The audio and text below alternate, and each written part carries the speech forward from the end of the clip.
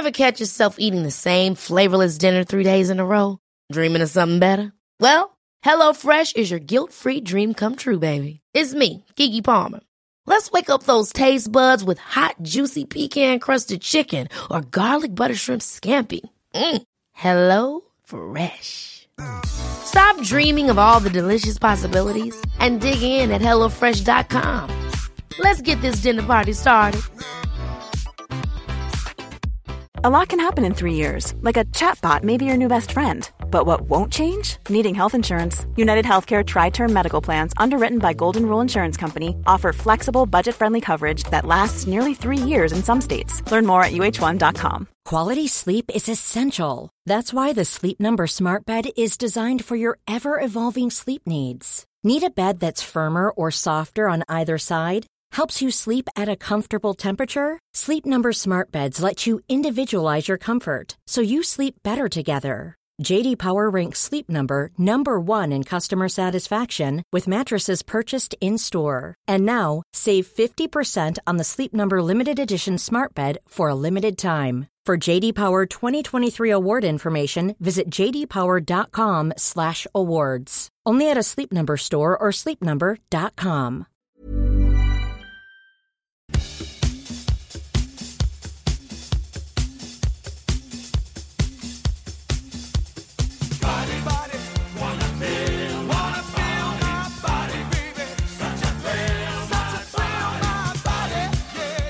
Ah, yes. Every week we like to look at a different way the human body can go wrong, and it's actually It's never ending. Well, it is. You know, when people talk about perfect design, I think they should go back and have a look at some medical books. All right, Dr. Matt Butt and Dr. Mike Todorovic are here from Dr. Matt and Dr. Mike's medical podcast.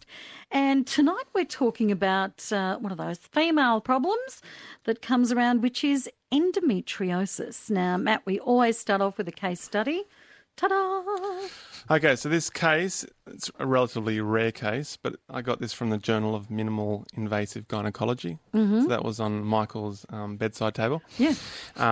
So this particular case, a 35-year-old woman with no family history of endometriosis was diagnosed with pelvic endometriosis and underwent a laparoscopic bilateral ovarian cystectomy, which basically means they put a scope in both sides of her uterus, both sides of her ovaries had cysts on it, and they just pulled the cysts out.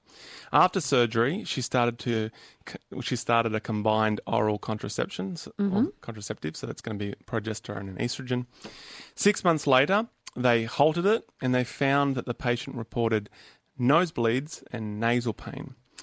After 5 months, her physician then performed a nasal endoscopy and showed there was multiple lesions, which they later removed. So she was diagnosed with endometriosis, but later on they actually found some of it in her nose. Which is a long way from your uterus, bodily speaking. Some distance, yeah. All right. So we'll get to what happened. It's happened. relatively rare, I will say that. Okay. So we'll get to the end of this later, shall we? Yes, we will. Okay. The rest of you can Google it, see if you can find it. So, Mike, what is endometriosis? So inside the uterus, you'll find that the innermost lining of the uterus is the endometrium. And so every single month, the regular menstrual cycle, when it begins, estrogen levels start to rise. And as the estrogen levels start to rise, the endometrium layer of the uterus starts to thicken and build up and become more vascularized. And basically, it's preparing itself for a fertilized egg to implant. Now, after around about 14 days of this process, if a fertilized egg doesn't implant, then the estrogen levels start to drop significantly and the endometrium starts to shed, and this is menstruation. So endometriosis is when cells of this endometrial layer actually exist somewhere outside of the uterus itself. And How do they get there? Well, that's a good question. We have good questions. So in terms of the causes of it? Yeah. Okay, so they don't. The plain answer is they're not sure, but there's kind of 4 theories. The main theory, or this is the strongest theory, is that, like as Mike said, when the female menstruate, it goes out the front door. But there's a theory that it's in some females it will go out the exits, so out of the fallopian tubes. Yep. So all these endometrial cells will spill out. Instead of going through the cervix, down the vagina and out, it goes back up into the fallopian tubes and then spills out into the pelvis. Okay, and it's got nowhere to go, so it just sits Accumulates, there. and those cells can then reseed it, and then that can cause the issue. Another theory is that the endometriosis tissue, like cancer, can almost like metastasize or spread through blood or lymphatic and go to other parts of the body. Mm-hmm. The other theory is all cells... It's also important to say that endometriosis isn't cancer. So no, it's not. It is a benign yet destructive disorder, but it's not cancerous. Okay. Right. The third theory is all cells have the potential to change into endometrial cells. Yeah. So this could be the case for this nosebleed, that those nose cells developed into more endometrial cells. And the last one is... Is that a stem cell-based theory? I didn't really investigate too much. Question without notice. Sorry. It's not a strong theory, let's say. Yeah.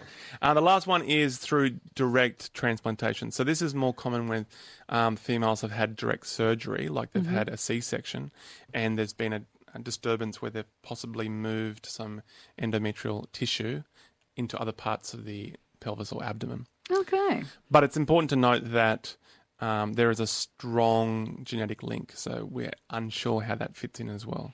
And that every month, because this is endometrial tissue located outside the uterus, it means that every month when the menstrual cycle does occur and estrogen levels do rise, this tissue, regardless of where it is, will still respond to that estrogen and start to build up and thicken. And then again, at the end of the cycle, it will start to shed, and this is going to can result in bleeding, pain, inflammation, and ultimately scarring wherever it is.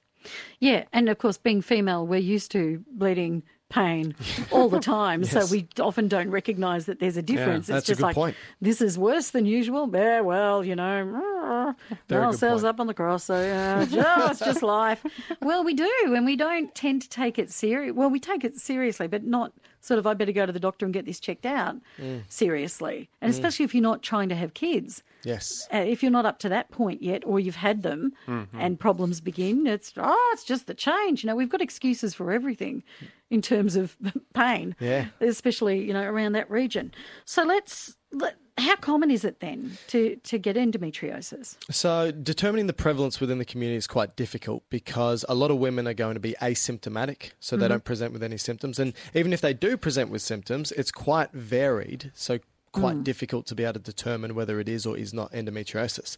The only way that you can really determine is through surgery, through laparoscopic investigation. So the stats sit between 2 to 11% of women, predominantly within reproductive age, have endometriosis. Is the prevalence of it increasing? You've probably heard it before, maybe since the 1980s, that maybe the prevalence of endometriosis has increased. But in actual fact, it's predominantly just the fact that we're better at identifying mild endometriosis, which probably just went unnoticed. Yeah, that's right, undiagnosed. Yeah. And because of our increased use of laparoscopy, then we're better at diagnosing as well. So it's probably not increasing in prevalence. It's just that we're better at identifying it. All right.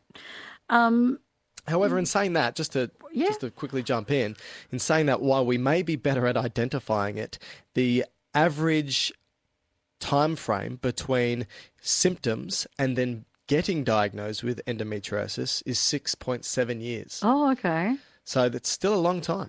Yeah. Yeah. What are the common signs and symptoms then? What should women and their partners be looking out for, at least? Because sometimes we will whine and the people in our lives will say, you know what, you should probably get that checked out. And maybe men are good at listening to what their wives are saying to them. And I know a lot of women are going, really, Kelly?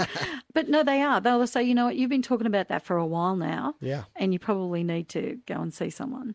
Because women are always telling men to do that. Men should be telling the women in their lives to go and do this. So what sort of signs and symptoms are we talking about?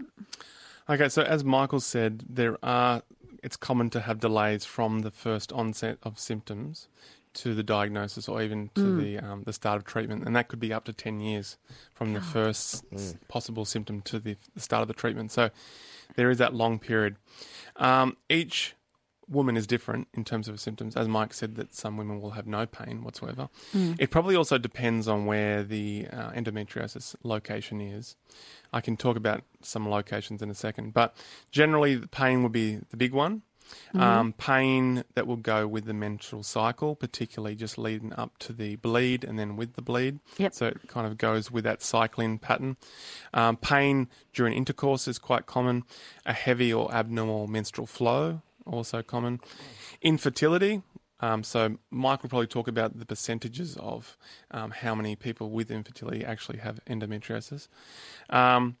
Pain on urination, pain on bowel movements. And that will depend where that endometriosis or endometrial tissue is. Yeah. So in one particular study, they did a study of about 1,300 women with endometriosis, and they found about 96% was in the pelvis. And so common places would be the ovaries. Yep.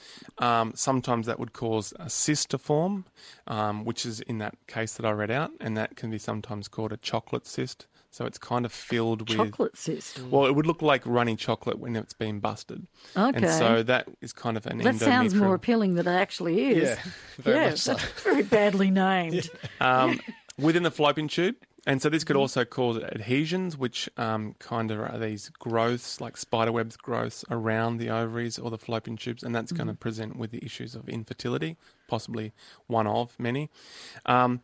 Because it's spilling out those exit doors, as I said, it will go down south and it will sit at the base of the pelvis, so that can then go into the ligaments of the pelvis, and so about 67% of the pelvic cases will sit on the ligaments. And then you have other things like the posterior cul-de-sac. Do you know where your posterior cul-de-sac is? That little bump in the bottom on your bum? Is that what you're talking about? No, it's behind the uterus in front of the rectum. So there's a pouch there. No, none of us know that except you two. You're the and maybe some doctors who specialise in that area. Otherwise, nobody knows what you're talking about. And so just really quickly, outside the pelvis, so this is about 3.4% of the cases, that could go into places like the intestines, which possibly could lead to the GI complaints, all the way up to maybe even into the ureters, or the bladder, or the diaphragm, and I guess in her case, or the adrenal gland, in her case, up to the nose. Right. So that is really weird. So how did they work out in the end that was where it came from with our case study tonight? Well, they wouldn't. I don't think they would know where it actually came from. But the only, as Mike said, the only definitive diagnosis you can do is excise the tissue and then do a biopsy, and then you know that it's endometrial tissue. Yeah. But how it got there, I'm not sure they could really ascertain that. It's just theories at this point. Yeah. Yeah, don't know how it gets there. But like Matt said, they pull it out and they do. It's histology is the being able to look at cells under a microscope, and they'll be able to say, oh, these are endometrial cells sitting in the nose. But an interesting point is approximately 5% of born females, they will have a menstrual cycle at birth. And so, or they have menstruation at birth. So they've had a high level of estrogen from their mother whilst in the womb, and that has somehow developed their endometrium. And when they come out, there's a sudden removal of all that estrogen, and they can get a small bleed. And it's thought that there's a possibility that the same thing could happen where you have that posterior or that backward flow out the exit doors back into their pelvis, and that might be the starting point for some women to get endometriosis from birth. Again, theories are. Yeah.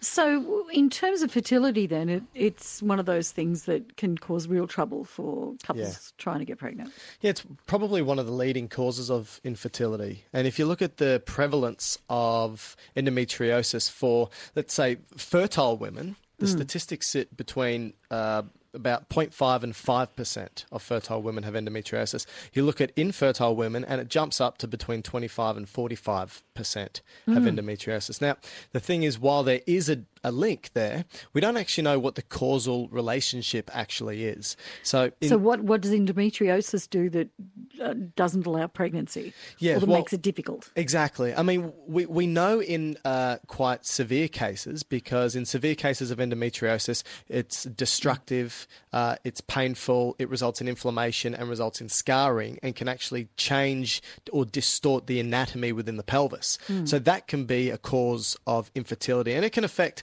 any part of pregnancy. I mean, it can affect the way the egg's released, it can affect the way the sperm survives, it can affect fertilization, it can affect implantation, so it can affect actually every stage. But in the more mild cases, where it's not very destructive, there's not a huge amount of pain or inflammation, and it doesn't distort the pelvis, we don't actually know how this can result in infertility. We don't know what that relationship is.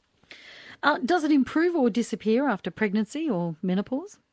They used to think it did, and they used to sometimes use that as a treatment, so they would encourage women to get pregnant to try and get rid of it. How did that go? Yeah, well, there's a few things to consider. So kind of going back to last week, which we did headaches. Was that last week? Yes. Yeah. And so a big part of headaches were the sensitization of all the nerves in your head. And so they're highly sensitive, particularly for those with migraines. A similar thing happens with endometriosis, where all the nerves in the pelvis are so sensitized because of all this inflammation that's going on. And so they're really hypersensitive. And so every month we have this new release of this inflammation from this scar tissue, or this tissue that's been implanted in the wrong places. And so those nerves just get stimulated again. Now, the thought is, if you can remove the cyclin, so if you can give certain drugs like the pill, and you actually stop the menstrual cycle, you will stop the sensitization of the nerves, and therefore the pain will go away.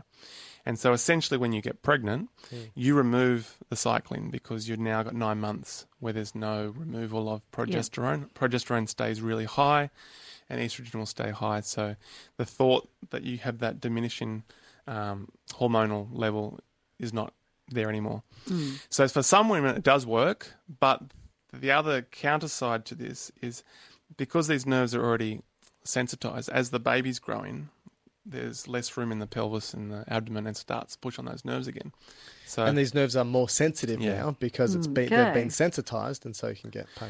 And so I guess the clear answer would be, for some it might help, for others it mightn't, and it won't fix it. So there's no evidence to suggest after pregnancy that endometrial tissue will shrink. It will be still there, and once the mother goes back to her normal menstrual cycling, it probably will return. So menopause, though? Like, once you're not doing that anymore?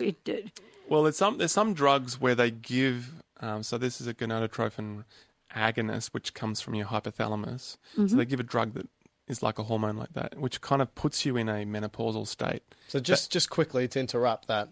So the whole process so obviously when it comes to endometriosis, as estrogen levels increase, it thickens the endometrium, and then you start getting the pain and all those issues associated with it.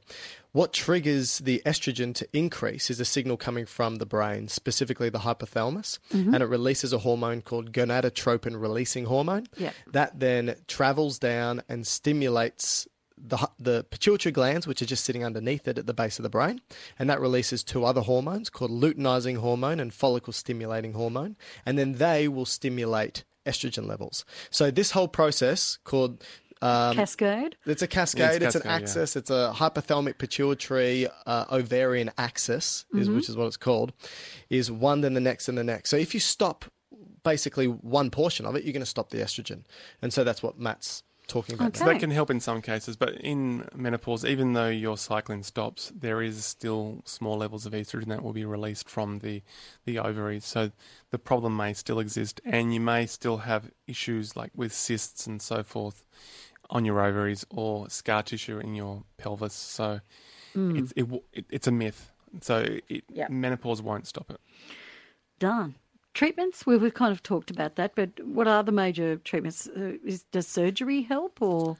That's probably the main one that could be the closest to it can't be cured. No. It can just be well managed. Yeah. I guess the point is, every woman's different, and you have to manage her symptoms accordingly, and you have to weigh up priorities. So some women will still want to get pregnant, and so you can't use pills or contraception in that case. So you might have to use fertility like IVF and so forth and manage the pain at the same time. But if you're happy to then use the pill, progesterone, estrogen, or in some more severe cases you can use like a depot or a device that you implant into the uterus that releases progesterone over time, and that can help with those symptoms. But potentially the more severe are the surgical interventions, which can be through the keyhole, which is like laparoscopic, all the way through to potentially hysterectomy. And the success of that is variable. You know, it's dependent upon how much they're able to clear away, whether they can identify it all, and obviously the individual surgeon themselves. And the progress of endometriosis is like the natural course of which is different from person to person. So 31% of the time, or for 31% of people, it will progress. For 32% of people, endometriosis will stay the same. And for 38% of people, it will regress. So it's quite variable. And those stats are quite even amongst, you know, whether it progresses, stays the same, or regresses. So it's difficult. And like Matt was saying, if somebody wants to get pregnant as well, but they also experience quite severe pain because of their endometriosis, current treatment options usually work by suppressing estrogen, which also suppresses ovulation, also suppresses implantation, which basically is counterintuitive to being able to get pregnant. So some of those treatment options basically don't mesh with pregnancy. Future for this disease and research? So at the moment, there's, as far as I could tell, there's not a huge amount on the horizon because without understanding the pathophysiology of the disease, what's happening in this process, it's very hard to find a cure for it. Like Matt was saying, there's treatments, but they're not curative. It seems to be that we're looking more at the genetics of it, and we're starting to identify some loci on genes that have a relationship with endometriosis.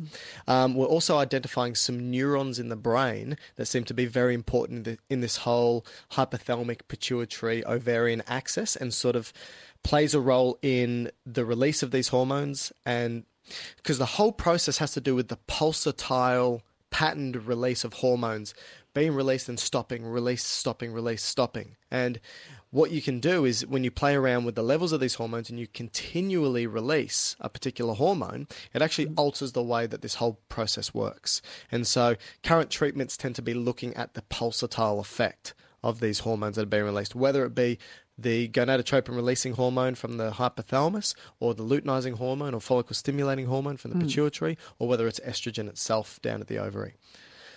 So, is therefore the focus would then have to be, is there something that happens with a large amount of women who have endometriosis where something happens in that cascade process and doesn't happen with all of them, or just some of them?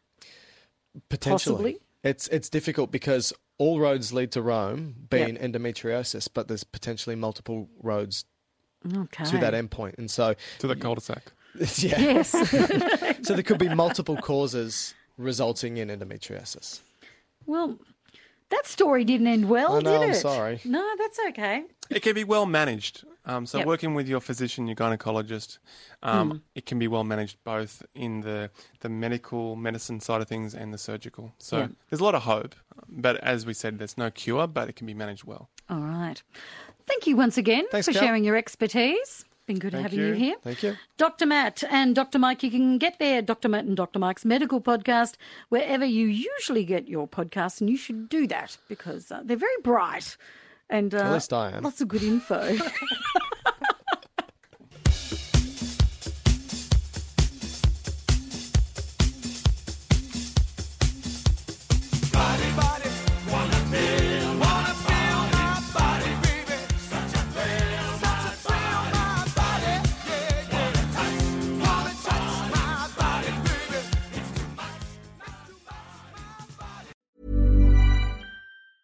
Even when we're on a budget, we still deserve nice things. Quince is a place to scoop up stunning high-end goods for 50 to 80% less than similar brands. They have buttery soft cashmere sweaters starting at $50, luxurious Italian leather bags, and so much more. Plus, Quince only works with factories that use safe, ethical, and responsible manufacturing. Get the high-end goods you'll love without the high price tag with Quince.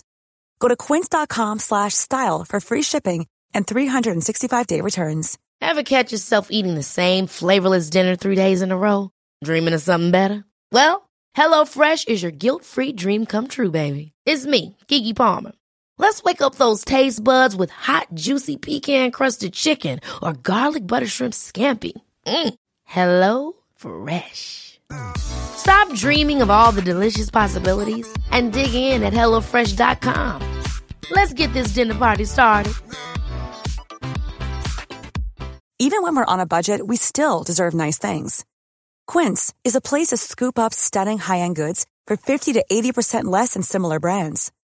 They have buttery soft cashmere sweaters starting at $50, luxurious Italian leather bags, and so much more. Plus, Quince only works with factories that use safe, ethical, and responsible manufacturing. Get the high-end goods you'll love without the high price tag with Quince. Go to quince.com/style for free shipping and 365-day returns.